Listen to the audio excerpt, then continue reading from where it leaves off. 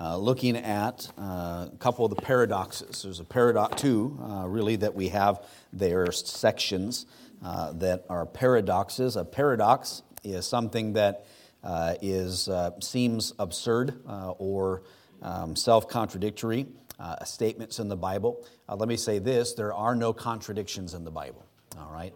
People who say that there are contradictions in the Bible are wrong. And when you ask them to show you where the contradictions are, they never can. What they show you are paradoxes in the Bible, but God usually clarifies what those are. And paradoxes can be everything like the way up is down.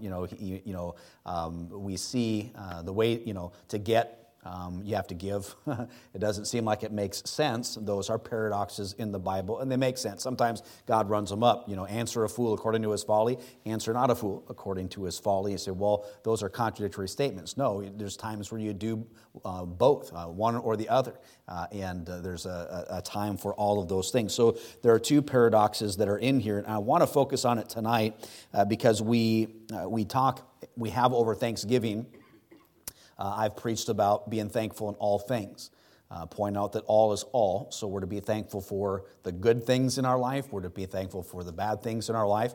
And we struggle with that concept. We know that that's how we're supposed to be. And we strive for it. We should, as Christians, to be thankful and to see God in the good things and the bad things in our life. God's doing them for us, not to us.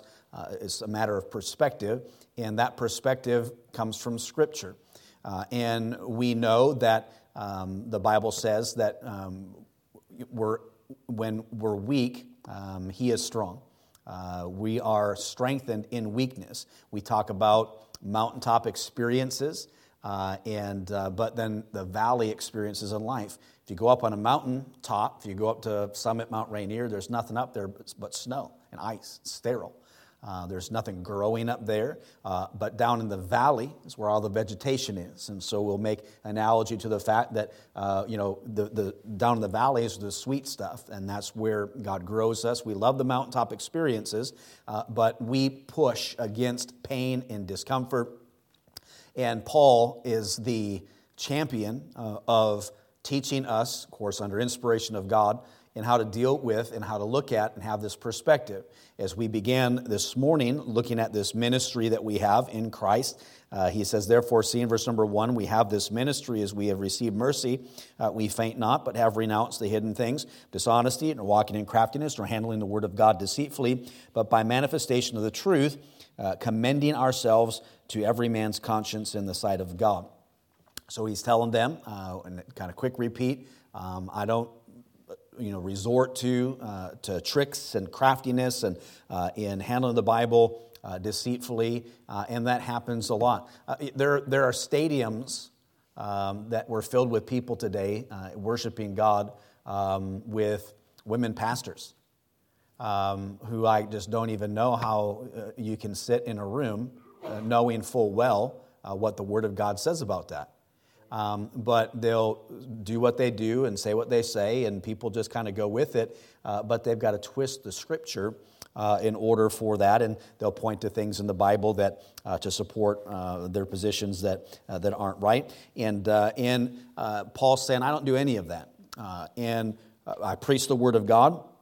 He says, but if our gospel be hid, it's hidden in the lost. So we looked at the fact that there are people who have this veil that is there that they can't see when they're lost, when they're perishing. The foolishness of preaching is something that they're not interested in. Church is a concept. They're natural. They don't desire the things of God. In fact, the Bible says they're not subject to the law of God, neither can be. They're under condemnation. Someone asked me, do you think it's, if you say, Pastor, is it a sin to smoke? I'll say, not for a lost person. They're under condemnation. It's just a bad habit.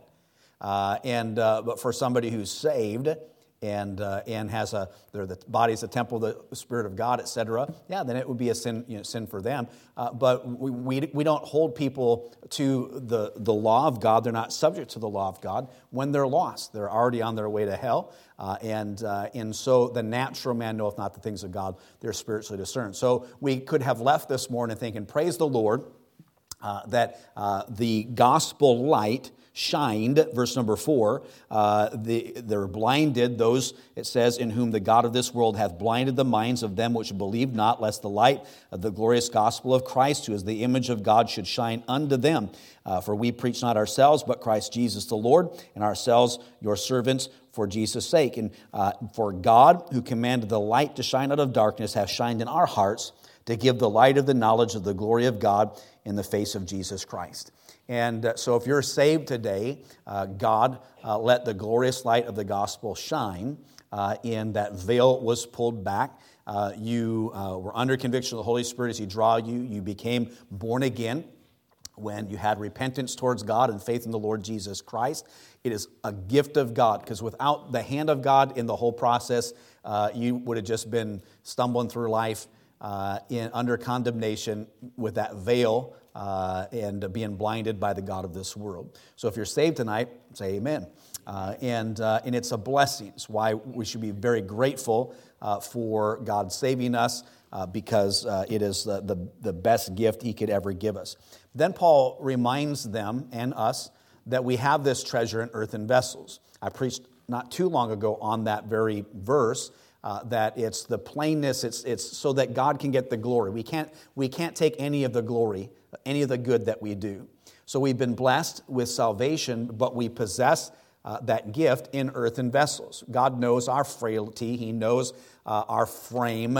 We're dust. He's breathed in us the breath of life. God knows. We can't ever use that as an excuse to excuse away sin. We can't go, God, you know me. God, you know I'm just weak. God, you made me this way, and almost blame God for our pitfalls and whatever, or our tendencies. We have a predisposition to whatever. Again, nothing's sin anymore. It's a disease, and you're a victim, and it's nonstop. Accountability in the world today is terrible.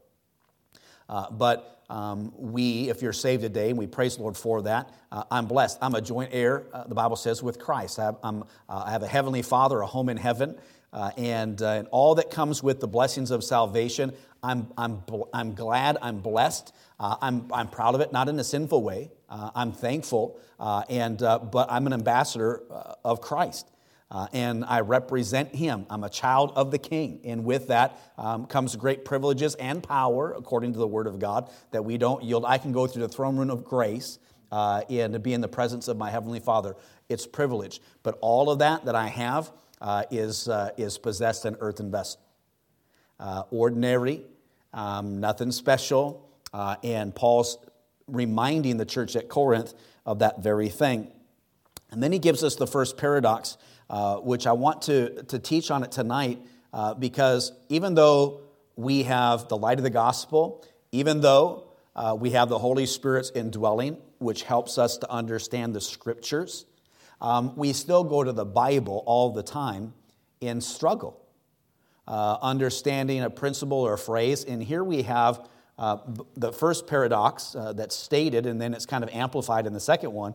Paul's saying we're these things. He says we have this treasure in earthen vessels, but this goes to help us to understand why we're supposed to be thankful in all things. Being thankful for, I'm thankful for my grandkids, and I'm thankful for the time that I got to spend with them and my children, my mom, but I'm also thankful for the raging headache I have right now. You say, well, how can that be? This will help us to understand that here as we read it. He says this in verse number 8. He says, we are troubled on every side, yet not distressed. We are perplexed, but not in despair. Persecuted, but not forsaken. Cast down, but not destroyed. He gives these. He's trying to teach that God's power is magnified through our human weakness, through the fact that we're earthen vessels. And in verse 8 and 9, he gives us 4 illustrations of human weakness. He says, the first one, that we are troubled on every side, but not distressed. They were, to not get too far into it, we know those early churches were tiny. They were growing. They were outnumbered by the people around them. They were constantly being bombarded with persecution in a way and in a level that we can't even possibly understand as an American Christian in this day and time. But this whole idea of being troubled on every side but not distressed has this kind of connotation of being outmaneuvered or being flanked. We've got enemies on every side outmaneuvering us, but we are not. We're not distressed about it. We're concerned, but not distressed. We are fully aware that there's trouble all around us. Yet the enemy cannot manage to deliver the final crushing blow because we are in Christ. And he that is in us is greater than he that is in the world. We're overcomers. We know that in our head. We can have victory to live a victorious Christian life. We're supposed to live our life and have an abundant life. But so many Christians just kind of mope through life, dragging their knuckles and sad and can't seem to smile at all. And so the song leader's trying to tell you, the preacher's trying to tell you, your Sunday school teacher, etc. So he gives an illustration of being hard pressed, if you will, but not crushed. The second one, he says that he's perplexed, but not in despair. He uses we, saying us collectively. These paradoxes were perplexed, but not in despair. So Paul often found himself bewildered. He looked at Athens, for example, totally given over to idolatry, marveled at that. Unless I don't get into it, when I read this, and I look at the Apostle Paul, as I have many times, and I've preached about it, and David, the examples we have in Scripture, I want to point out the fact that we, he, they, us, all of us have these feelings, these thoughts, and he tells us we're this, but we're not this. It's like he says we're not overwhelmed. We don't go to the extreme, but we have to remember we do get perplexed and bewildered, and we're at a loss from time to time in seeing a way forward through difficult circumstances and every little thing. And we know, like, I'll just use a silly example because it's one that was recent. But when I drove in a couple weeks ago, I immediately noticed that both of those trailers were gone. And I was perplexed. And it stressed me out because it's like, I know there's a solution. I know we have insurance. I know that we have a deductible, and I know what it is. I know when I see that they're gone, I know that it's going to be okay. But you go through all of the emotions of it. You're disgusted. You feel like you're violated. You get, you feel like, why can't people just leave stuff alone? Why can't we have nice things?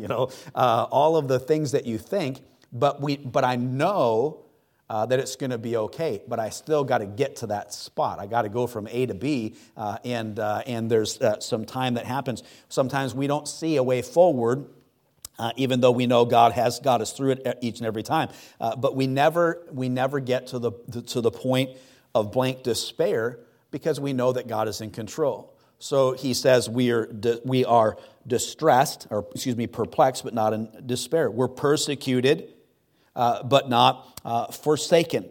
That word persecuted has the sense of like being hounded and constantly being attacked, if you will. And we could, use all kinds of pictures of that, analogies. But as a Christian, the Lord in the Word of God told us we're going to suffer persecution.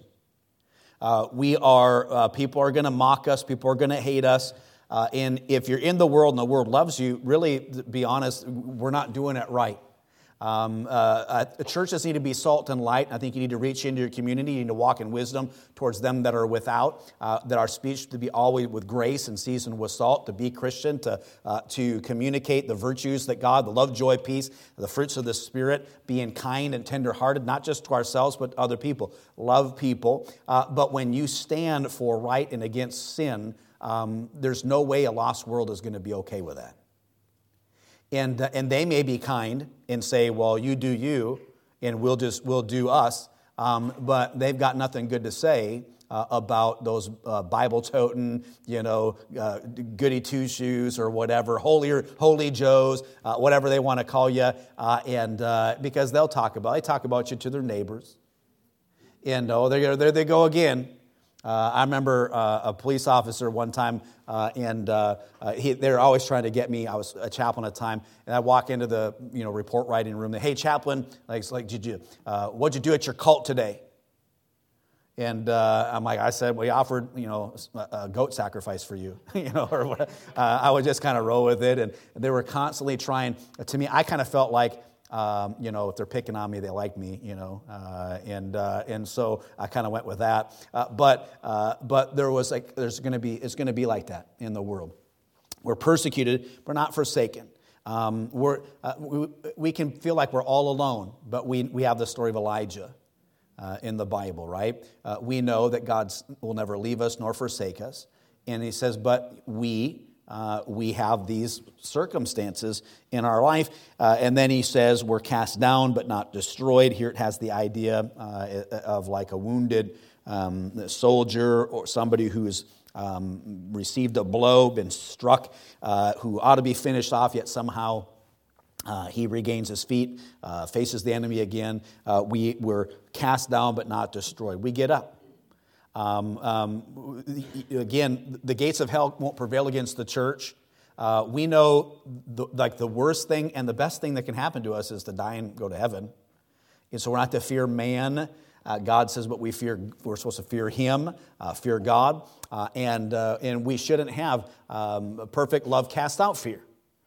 And we have all the scriptures, but we're going to be cast down, but not destroyed. We'll be able to get back up. And so taken together, these four images tell us that Paul, he was a realist.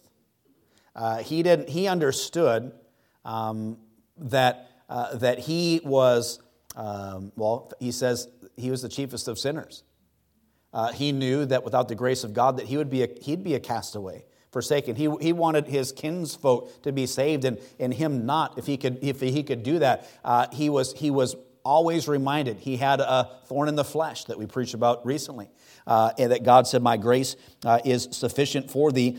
So Paul had no kind of romantic illusion as to what the service of God would look like.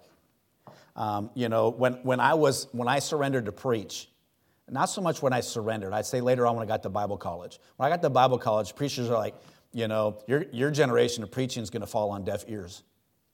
Nobody's going to listen. The church is going to go apostate. It was like painting all these grandiose, things about how terrible it was going to be, And where are you going? Seattle, Tacoma. Oh, that's a graveyard for preachers. It's nothing but darkness and and on and on and on. I've never in my life have been like, I always thought my pastor, like at the time, Pastor Scarberry, people loved him, and there was a side to all that where I thought, I'd like to be loved, as a pastor, as a shepherd, and all the things that kind of came with that. But I found out real fast that it was going to be rough, and there were going to be hardships and difficulties. Paul, he had no illusions about the service of God. In fact, he knew because he had been killing them.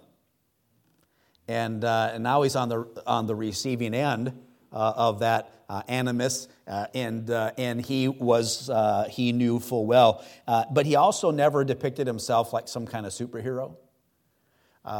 He was always telling people what he'd gone through and how he struggled with it. So Paul is trying to help us with this, and he's contrasting these things in a paradoxical way, but what it does, it shows us that Paul's human, and helps us to understand that we're human, we can be human, and we can have these feelings, and we can also know that it's going to be okay. But it's, to me, it's Paul is refreshingly human in the Bible. And I like that about him because I need to relate to that, because we often go through, all of us, the same types of things. And so this paradox is then restated, but in a kind of a different way in the next verses. Let's read those. He says this, always, verse 10, bearing about in the body the dying of the Lord Jesus, that the life also of Jesus might be made manifest in our body. For we which live are always delivered unto death for Jesus' sake, that the life also of Jesus might be made manifest in our mortal flesh. Now, how many of you would be honest and say, you've read that in your Bible reading, studying 2 Corinthians, etc., and you're going through it, and it's like, okay, you're thinking, how am I always delivered unto death for Jesus? It's hard for us to wrap our mind around that, because we don't live there. It's not like we're in peril of being martyred, unless you go to a place like I mentioned this morning, like the Maldives, or places in the Middle East. But the Bible says we're going to be persecuted, and we're going to have death delivered unto death for Jesus' sake. And it's hard for us to give an example of that happening in our life, because of the way that we read it and the way that we understand it. And so this is where these 2 points or whatever, 2 factors that he lists in verse number 10 and 11 they're the key to helping us to understand what we're going through in life, and how we're to be grateful for it, thankful for it. And so the first things, Paul found himself living in a way, and teaches us. He says that we should know him. And this one thing I do, to know him, the power of his resurrection, the fellowship of his suffering. When you got saved, you were dead in trespasses and sins, and you've been made alive in Christ. When you got baptized, we've had several recently that I've talked to you about, or some that have gotten baptized. It's not washing you from your sins. It's a public testimony of your faith and what you've done. But when you do that, you're saying, I'm going to walk in newness of life. You got saved. Now you live a crucified life, a cross-bearing life. You are living sacrifice. A lot of things take place when you get born again, and then going forward in life. And so Paul is saying, and again in another way, how he is identifying himself closely with the life of Christ, and how he lived, and the negative experiences which came to Paul in his life ran parallel to the experiences that his master Christ had in his life. And so when bad things happened, he humanly would say that this is how he felt, but then he would be able to put that all in perspective, because who is he in relation to Christ? And if Christ has gone through something, why do we think that we shouldn't go through it? And so he identifies himself. Christ had suffered, and he gave his life for his people. Paul saw his own sufferings as somehow tied to the dying of the Lord Jesus Christ. It's a fellowship of suffering. It's a death that we all partake of spiritually. We read the book of Ephesians and elsewhere in the Bible. It's more involved. And by the way, a few verses earlier, we're looking at people who the veil is over them, and we know, okay, praise the Lord, the veil's been lifted. But again, we struggle with these principles because we misread them, or we don't read them in the context of what Paul is saying, or we project things, or we've figured there's no way. I mean, I know I'm supposed to be thankful for my cancer, but I'm really not sure how to do that, and God's going to be okay with me not figuring that out.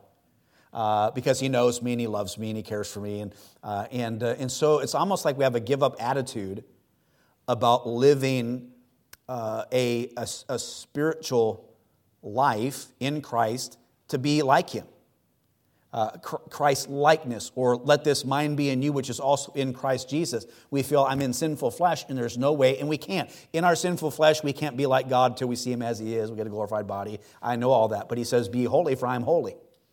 He hath made you as holy, so be ye holy in all manner of conversation. So we need to be working at it. And we're going to go one step forward and two steps back. So he is, the Lord warned us all in John, a servant is not greater than his master. So if they persecuted me, they're also going to persecute you.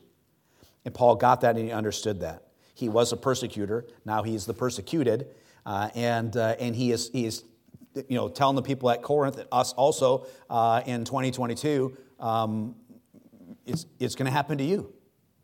And so be ready for it. And Paul was also convinced, which I'm convinced because it's in the Bible, but I'm not all the way convinced because I'm a human being. Are you with me? I know it's true, but he teaches this. However unpleasant our suffering may be, it's spiritually productive.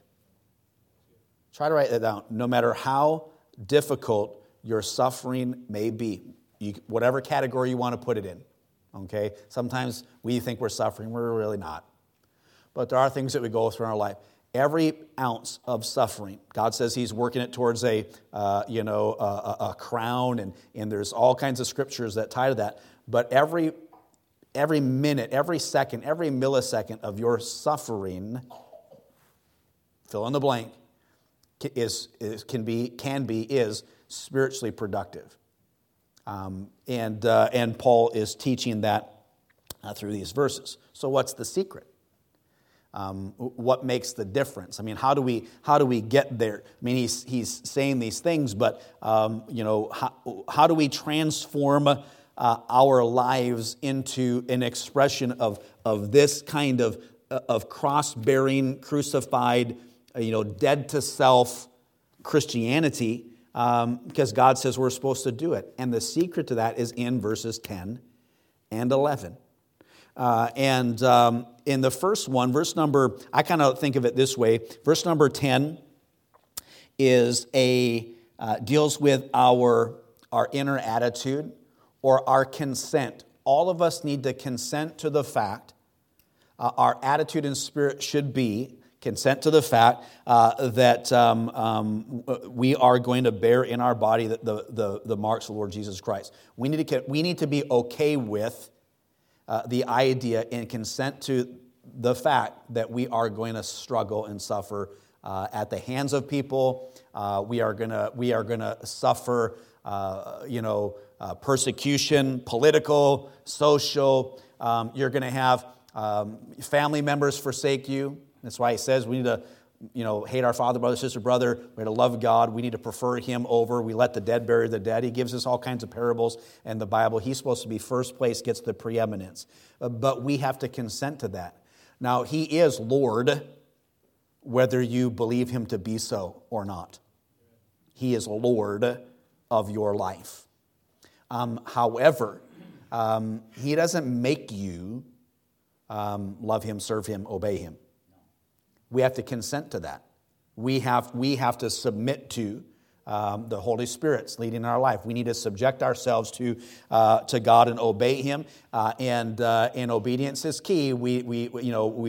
Modern Christianity really doesn't set a premium on that, but it is important. But the first, it deals with the inner attitude or the consent that we have to be Christ-like, to be involved in the fellowship of his suffering, making Christ the centerpiece, and to really to live dead to self but alive to Christ. Paul says, for me to live is Christ, to die is gain. He says, the life which I now live in the flesh, I live by the faith of the Son of God who loved me and gave himself for me. He says that the love of Christ constrains him, and it's not about him, it's about what we do for others. It's Jesus, others, you. We're last on the totem pole. We have all of these types of sayings that support that. But the second, in verse number 11, deals with the outward activity or the things that we're exposed to in life, where he says that we're delivered unto death for Jesus' sake, that the life also of Jesus might be made manifest in our mortal flesh. And let me just say this for just a second. When we think of suffering and the spiritual productivity that grows in our life, I wonder if we can still, in our churches, develop, grow, disciple Christians, followers of Christ, to the same caliber of the men and women that we read about in the Bible, who put their own interests, their families, their concerns, and put them in last place. They endured the inconveniences that we read about the Apostle Paul in suffering in jail cells, shipwrecks, people, dungeons, the stuff that we read about in the Bible, so that the gospel can go forward.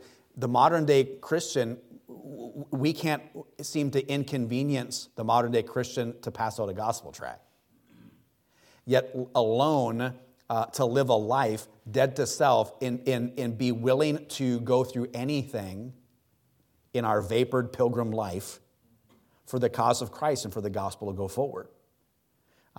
We need that kind of caliber of Christians, but I'm just being honest. It's hard to motivate.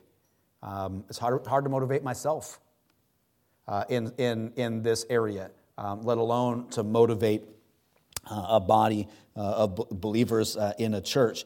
And so it's the outward activity. And so each verse closes with the words, so that the life of Jesus may be manifested in our bodies. And that is, by the way, it's not talking about being that Christ is manifest in your immortal body. It's in your mortal flesh. The manifestation of Christ to now, not sunshine tomorrow, but in our mortal flesh today. It's not when waiting to get to heaven and getting crowns there. It's like the life of Christ is manifested in our mortal flesh. But how is that? It's not talking about letting people see Jesus in us, or letting our lights shine, or being salt, and all those are things that we're supposed to do. But how is the life of Christ manifested in my mortal flesh through the dying and the death for Jesus' sake that we read about in verses number 10 and 11. And so the secret is, Paul says it's the death of Jesus. It's the dying of Jesus. It's the cross of Jesus. The key to experiencing the life of Jesus is the death of Jesus. That's the paradox. And the key to discovering this hidden treasure that we have in earthen vessels, to have in our hearts and minds the proper perspective of who Christ is and who we are in Christ, that we can look potentially death in the eyes, where you think of these martyrs who's like, okay, denounce Christ or die. We're going to kill you, kill all your kids, drown you, pour oil on you, cut your heads off, and people go, I'm not going to deny Christ, and they died. Here's what most Christians today would do. They would say, well, God is gracious. And I'm about to lie right now to these people because my lie was paid for on the cross 2,000 years ago. And so God's already forgiven me for lying to this man and saying, no, I'm not a believer, so that I can live. And we abuse the grace of God. And I saw, who was it? And again, the sovereignty of God, Christ, and everything else. It was Les Strobel, or I can't remember who it was. But he said this last week, and I still don't know how to wrap my mind around it. He said this. He said, 6 years ago, I committed a wicked sin that God forgot about 2,000 years ago on the cross. And here's this. This is the mindset of modern day Christianity. You can sin and do whatever you want. It's already under the blood, and you don't have to. So it's like, kill somebody or you commit, fornication or whatever, and somebody busts you or says it, and you say, what? No need to get mad at me. Jesus forgave me 2,000 years ago. Is the end result of that kind of theology. Jesus died for the sins of the world, but the sin that I commit 2 days from now is under the blood, and I'm forgiven. I'll never be held accountable to go to hell for that sin. But that sin that I'm going to commit 2 days from now will affect my relationship with the Lord and my ability to pray. There's consequences for that sin. Are you following me? God says that I need to confess that sin. He's faithful and just, forgive us my sin, cleanse me from all unrighteousness. It leavens, and so there is a movement to that kind of mindset, and that's why they can just go. Christians that they say they love Jesus and they live like the devil, because they're like, He's already paid it. And so I don't need to worry about it. He loves me anyways. And it's a lie right straight from the pits of hell. And you got to be very careful that you don't fall. I'll maybe preach on that another time. And so he says the key to discovering the glory of this treasure is living out the life of our Lord Jesus now. It's accepting the meaning, the understanding. We're consenting to the fact that we are going to suffer. We're consenting. But then in a practical way, the result is that we're living out the death in a certain way of Jesus Christ. The cross, let me just explain it this way. I'm not going to preach 2 messages to reward you for your faithfulness and being here tonight. But we know that we're supposed to be dead to self and alive unto Christ. To be crucified, we're living sacrifices. And so the cross, when we live that way, when we're dead to self, it puts to death ego. I've touched on this recently about ego, and it's tied to self-esteem and a lot of stuff, and I think it was a little too much psychobabble. But we see this principle here in Scripture, and so that factor in us, that ego that's in us, that old man that remains, that when we do good, we want to blow our own trumpet, toot our own horn. We want the pats on the back. When there's an opportunity to show off how good a Christian we are, we'll do that. I've referenced, you pay for somebody's, you buy the homeless guy, double cheeseburger, and then you take a selfie with him in his cheeseburger, and you post it on your Instagram post, and to let everybody know what a good person you are. And that's ego based. It's the faculty within us that sees ourselves as more educated, more skillful, better than, we think too highly of ourselves. That's ego. Living a cross-bearing life, living a sacrificed life, being yoked with Jesus in the life which we live, it takes care of that. The ego is the thing that in our life causes self-excuse and self-pity and self-indulgence, self-assertion. It's ego. And that is what the cross puts to death in the sincerely saved, sacrificial, life-living Christian. Are you with me? That's when you understand that. That's when somebody does you dirty, where you pray for them. Because who am I? I'm dead. Dead men don't react to that. It puts ego away. It says that if you love God, then nothing will offend you. We think, how's that? Doesn't even make any sense. It doesn't make sense if you're not verse 10 and 11.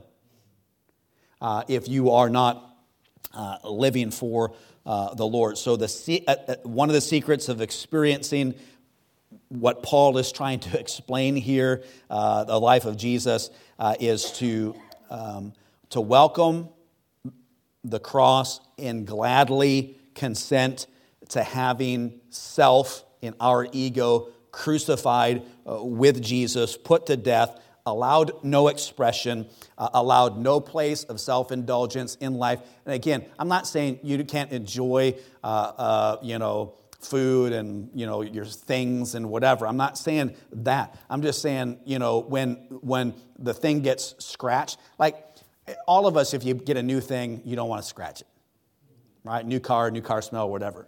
And so, like when I go in, like I bring my motorcycle in the shop, they always scratch it every single time. They have to come out with light. They take pictures. They come out with little flashlights, and they look at all the paint. And I go, all right, take it back in there. They buff it all back out. I'm like, if I'm going to put a scratch in it, I'm going to put a scratch in it. And we're just kind of like that. But it is stuff. It's things. And I remember my pastor said, if your car is too nice to pick up a bus kit in it, then it's too nice. If your suit is so expensive that you can't get a bus kid booger on it, he said, then your suit is too nice. We put too much of a premium on things in our life. And so when we do that, then the life of Christ comes. So the second part of it, he says, for which we live, we're always delivered unto death for Jesus' sake, that the life of Jesus might be made manifest in our mortal flesh. 2 Corinthians 1, verse 8 and 9, you have to turn there. It says, for we would not, brethren, have you ignorant of our trouble, which came to us in Asia, that we were pressed out of measure above strength, insomuch that we despaired even our life, but we had the sentence of death in ourselves, that we should not trust in ourselves, but in God which raised the dead. It's just another way that he's expressing this kind of living. And so when the Bible says that you, verse 11, for which we live, the first is the inner, verse number 10, that's our consent. The second part here is our outward. It's what we go through in life. It's why you get into trouble with your family members, your coworkers, your boss, whatever. It's why pressures come. It's why problems rise in your life. It is why you never can get things worked out. Finally, it seems to, one thing after another, and you were being delivered up to death in order that you might trust Christ in your life. And so what's going on is that we suffer and we struggle, and we are part of this suffering that he's mentioned here in verse number 11, that Christ is made manifest in our mortal flesh. If you went through your Christian life with zero of the things that God ordains and allows in our life, you can't become Christ-like. You can't be in on the secret that he's saying that we can have here in these verses. And I want it, but you can't have it unless you go. It's like you don't really you can't appreciate. I said this not too long ago. You can't appreciate being well until you're sick. It's like when you go through the bad things, you see the good things. The key is, it's like when I'm sick, not necessarily like wishing I could be better. It's thanking God for being sick, and knowing that that's part of what Paul is saying here, that we which live are always delivered unto death for Jesus' sake, that the life also might be made manifest in our mortal flesh. And then Paul closes, he says, so then death worketh in us. He says, death works in us, but life in you. So he's saying the blessing goes to someone else as well as to you when this is carried out. So when we handle persecutions and distresses and being perplexed and troubled, when we realize that we're going to go through things in life, and we go through them in a biblical way, in a spirit-led way, people see that, they glorify God. So death works in us. We struggle. God promises that we're going to. Never did he say that when you get saved, it's going to be rainbows and butterflies. He gives us the analogy. It's like you cross over. Victorious Christian life means, giants in Gath and in Jericho. And there's battles. Because when you're lost, what's the devil going to mess with you for? You're already under condemnation. It's when you say yes to God and you get born again. That's when the battle begins to fight. And what Paul, through Scriptures, is teaching us, he goes, that is both a sign of, or evidence of you being born again, but it's what makes you like him. It is suffering like he suffered. So, Pastor, what you're saying, I should wish for suffering? Maybe a little. But can we at least get to the point where that when we do suffer, we have the right attitude and spirit about it? And that we're like, okay, I know that I'm going through this because God is molding and shaping me into the person that he wants me to be. And that somebody else is blessed, that there's death works in us, but life in you. It's like what we go through as a Christian in our identity with Christ is what benefits those that we care for that want to be saved. So how we process death, loss, sickness, whatever it is, people who are lost with the veil over their eyes, they see that. And it might be one way that God uses to pull the veil back. It could be, like I mentioned, Marty, who saw me get saved. Marty used to feed me booze when I was a little kid. He would be my babysitter. And my babysitters were like guys that got out of prison, and just crazy, crazy stuff. Marty would feed me and my cousins beer all the time.